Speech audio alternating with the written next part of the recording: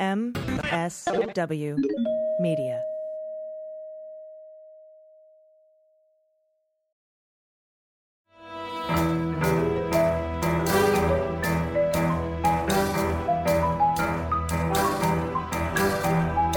The rule of law is not just some lawyer's turn of phrase. It is the very foundation of our democracy. The essence of the rule of law is that like cases are treated alike.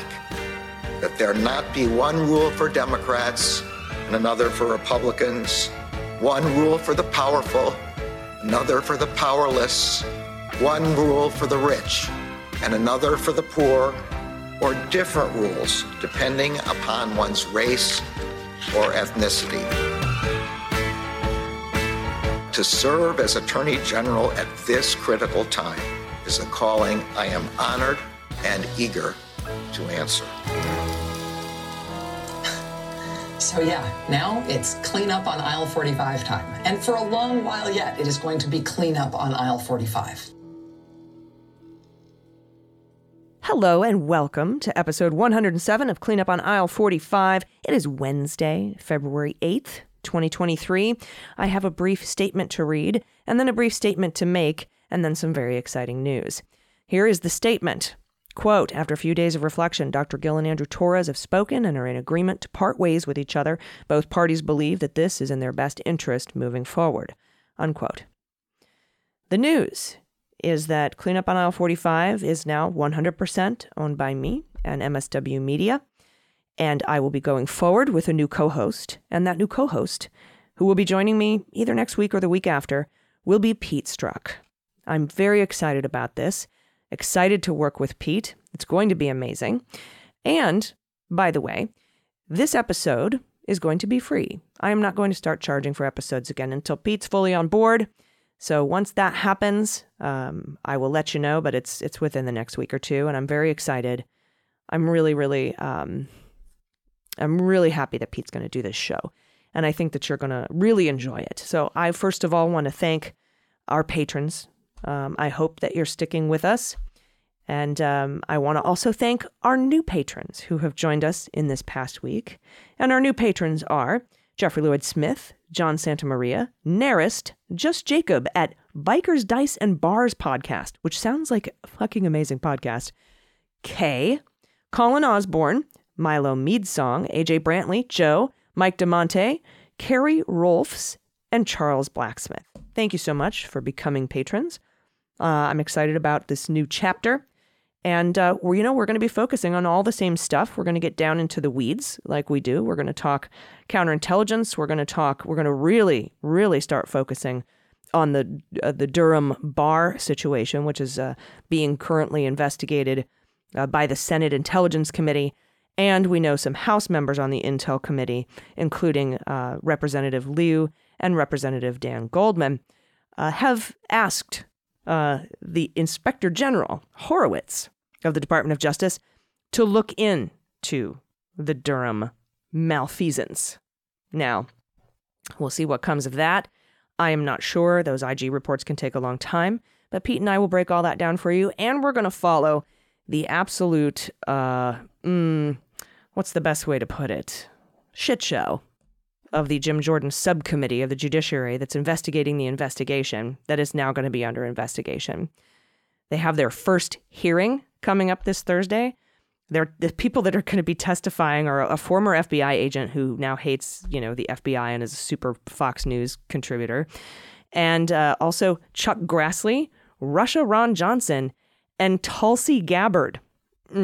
They're going to be the first witnesses in investigating the Garland weaponization of the Department of Justice in the face of what Barr and Durham did. And I can't wait for members of the Intelligence Committee, like Dan Goldman, to question these witnesses. Although, what the fuck do they know about it? I'm not even sure. Anyway, it's going to be awesome.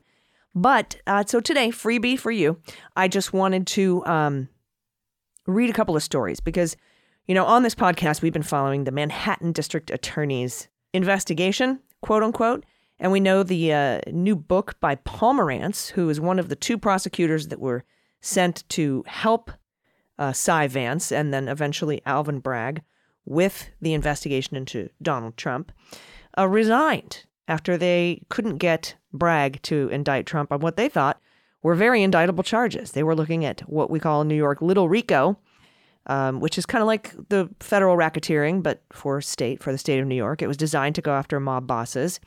So let me read to you from this article that came out after we recorded the previous episode from the New York Times. This is from the New York Times. It's from reporters Rashbaum, Protess, Bromwich, and Miko. Came out on January 30th. The Manhattan DA's office began presenting evidence to a grand jury about Donald Trump's role in paying hush money to a porn star during his 2016 presidential campaign, laying the groundwork for potential criminal charges against the former president in the coming months. That's according to people with knowledge of the matter. Now, this is a class, I think it's Class E felony, first-degree Class E felony, falsifying business documents. It carries up to a 4-year prison term, but prison is not mandatory. It's a very, I don't know, it seems like a weak ending. And Pomerantz said this on his 60-minute thing. It would be a very weak ending to this entire affair. It feels almost contrived. Prosecutors have been referring to this as the zombie case because it keeps dying and coming back to life. And I'm not saying it's not an important case to look into, but they have him on so many other things, so many other crimes, obvious crimes. New York Attorney General Tish James referred those crimes to the feds and to the IRS. So we need to know what the Southern District of New York is doing as well as the IRS. Now, Charles Rettig, you've heard me say, who was a Trump appointee as IRS commissioner. He was there in the IRS, heading up the agency, and he actually makes a significant amount of money on Trump-branded properties. So kind of a huge conflict of interest. And the fact that he was part of that whole problem, remember when the House Ways and Means Committee wanted to get Trump's taxes, it was to see if they could ascertain the effectiveness of the presidential audit program at the IRS. Well, it turns out he wasn't even audited except for 1 year, and they didn't really look at anything. But they sure did do heavy audits on Comey and McCabe. Oddly enough, this is all while Charles Rettig was in place. Well, Rettig, for some reason, was still the IRS commissioner up until, 2 months ago. So perhaps the new person at the IRS will be interested in these crimes that were committed by Trump and Weisselberg and the Trump Organization. But, with Pomerantz looking into Little RICO, he was looking at the entire criminal enterprise. Trump University, the Trump Foundation, which was shuttered by New York Attorney General a couple years ago, and the Trump Organization and the 400 and some odd other entities that were kind of under the umbrella of the Trump Organization. Just a massive, sprawling investigation. And so, I don't understand why they gave Weisselberg that sweetheart deal, but now he is at Rikers. And that might put a little more pressure on him to flip on Trump. This is what Rikers looks like, because we now know that Bragg is looking at prosecuting him for insurance fraud. And I put out, and this was through the Daily Beans, I had an exclusive story over a year ago, that members of the Zurich Insurance Agency had been testifying at the Manhattan DA's office. And nobody else picked that up, but that is confirmed in this New York Times reporting. And that insurance fraud could be what Bragg uses to flip Weisselberg. Now, is he going to flip Weisselberg on the hush money payment only? Or is he going to flip Weisselberg on the other crimes that he testified about during the trial against the Trump Organization itself, which, by the way, also has paid their $1.6 million fine, a drop in the bucket for them. So we're all sitting around wondering, why are you not going after Weisselberg for the full bore of his, 15-count indictment? Why are you giving him this deal? So that he would testify against the Trump Organization so that they would have to pay a $1.6 million fine? He stole more than that in taxes by himself. So I didn't really, and I still don't quite understand why that happened, nor do I understand why Bragg decided to go against what Dunn and Pomerantz had been investigating for over a year and declined to prosecute Donald for the Little Rico statute and instead go after him for the hush money payment. Now, we'll see what ends up happening. I don't know if Southern District of New York is doing a full-on federal RICO investigation, but Tish James referred the same information to the Southern District of New York Department of Justice as they did to the Manhattan District Attorney's Office. So it stands to reason, if you've got not timid line prosecutors. So, I mean, we'll see how this ends up, but it says here the grand jury was recently impaneled, and the beginning of witness testimony, which happened over a week and a half ago now, it represents a clear signal the district attorney is nearing a decision about whether to charge Trump. You generally don't start presenting evidence to a grand jury unless you're planning on indicting. And this, whether it's a special grand jury or not, is not in this particular article. But one of the witnesses is David Pecker. And we talked about this on our last bonus episode, which, by the way, I will do my best to put out alone until I have a new co-host. But it says here, as prosecutors prepare to reconstruct events surrounding the payment, the hush money payment for grand jurors, they have sought to interview several witnesses, including Dylan Howard, which is the editor of the National Enquirer, which David Pecker owned, and 2 employees at Trump's company, probably McConney and that other accountant, that were questioned and were witnesses in the trial against the Trump Organization. Oh, yeah, Deborah Tarasoff is her name. They have not yet testified before the grand jury, at least when this article came out a week ago. They've also begun contacting officials from Trump's 2016 campaign. And in a sign that they want to corroborate these witness accounts, the prosecutors recently subpoenaed phone records and other documents that might shed light on the episode. Now, nearly 5 years after it happened, and I've talked about the statute of limitations a bit too. It got told for about 8 months by Cuomo when he was governor because of COVID in 2020. And that was all statutes of limitations in New York. And this is, Manhattan DA's New York, it's state. So the statute of limitations isn't up until, most people are saying around May, April, maybe. Depends on when that last payment was made. The one that we know about, the one that we've seen the check for, was in August of 2017, which would put it in August of 2022. And then you add 8 months to that, September, October, November, December, January, February, March, April. But I have talked to other people with knowledge of the matter who spoke on the condition of anonymity that there was actually a payment made in late 2018, which would give us another year. Now, this particular grand jury is set to sit for 6 months. I don't know if it's going to take that long to return an indictment on this one felony. There also could be a campaign finance violation felony as well, a New York State one. But I'm very interested to see what the IRS and the Southern District of New York are doing, or not doing, for that matter. Did Barr write up a declination to prosecute OLC that screws the whole thing up for anybody who wanted to prosecute in the future?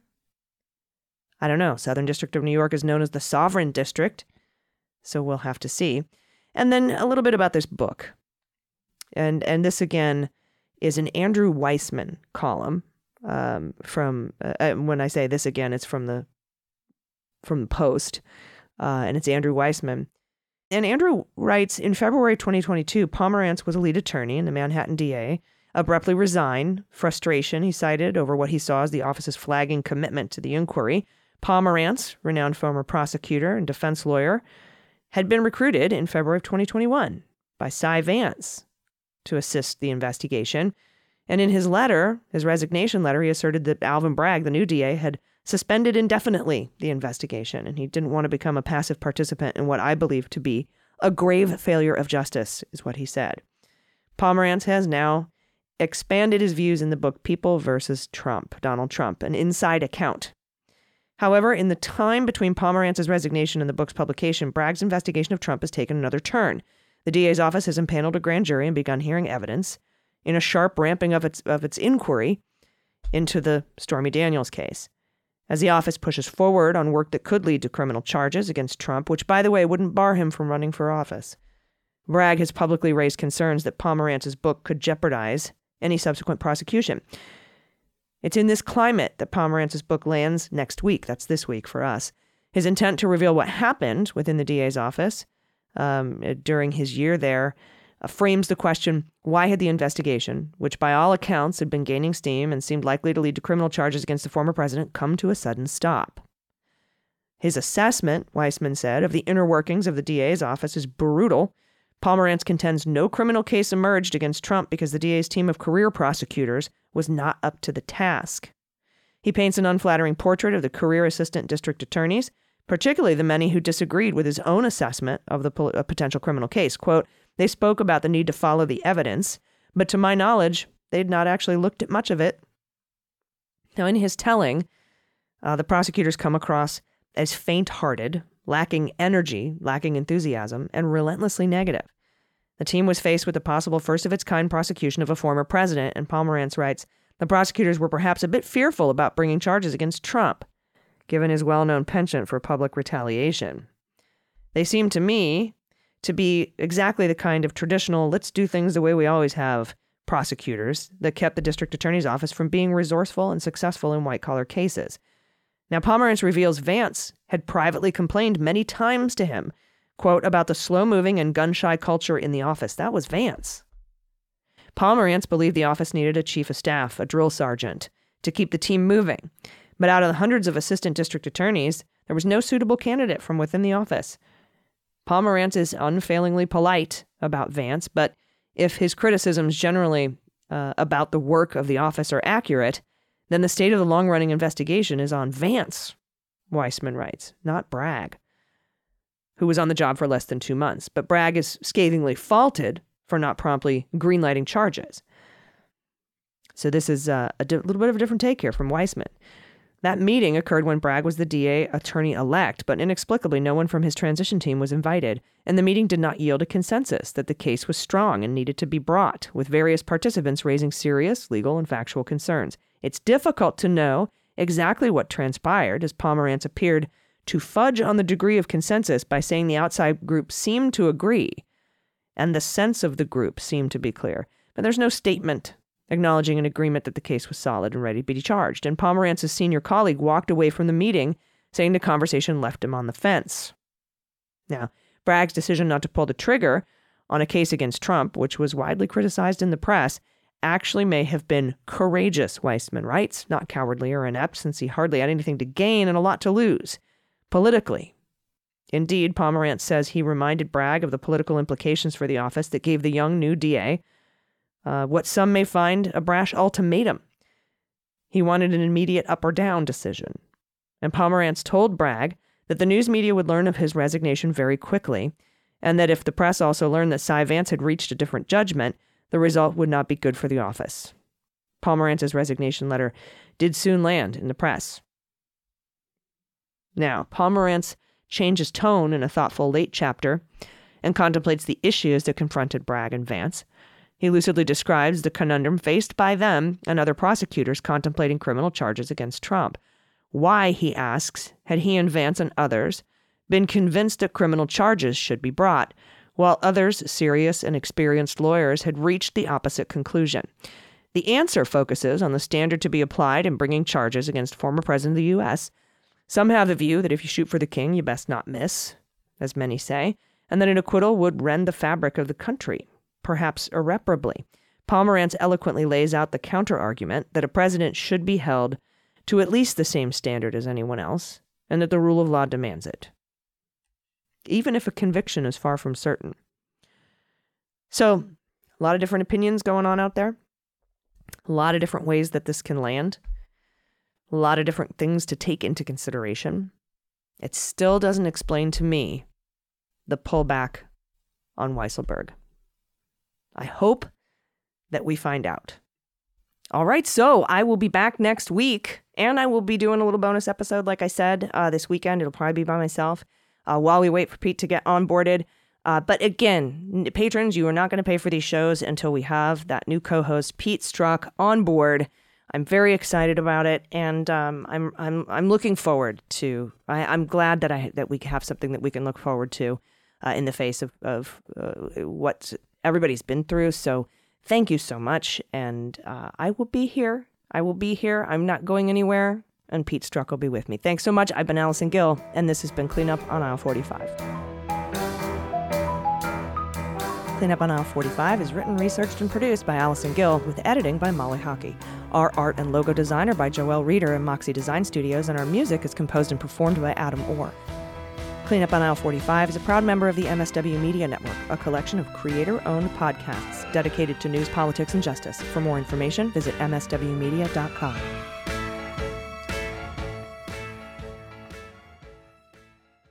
MSW Media. Breaking news. Let me hear it. It's just been handed to me. Our new co-host on Cleanup on Aisle 45 will be Pete Strzok. So I'm very much looking forward to moving forward on this show with Pete. And again, I appreciate all of you for sticking with me. And it's been a tough weekend, as you can imagine, for a lot of people. But I am very excited about the future of this show and the future of MSW Media Pods. And I just wanted to thank you again. And patrons, again, you're going to get these episodes for free until everybody's fully on board and those official episodes start coming out. So enjoy a little break. And if you want to sign up to be a patron, you can do that by going to patreon.com/aisle45pod, AISLE45POD. And I'm going to actually go back and put this news in the beginning of the show, so you're going to hear it twice. This is the second time you're hearing it, but it's the first time I knew about it. So time travel. Everybody, I've been Allison Gill. We'll see you next week on Cleanup on Aisle 45.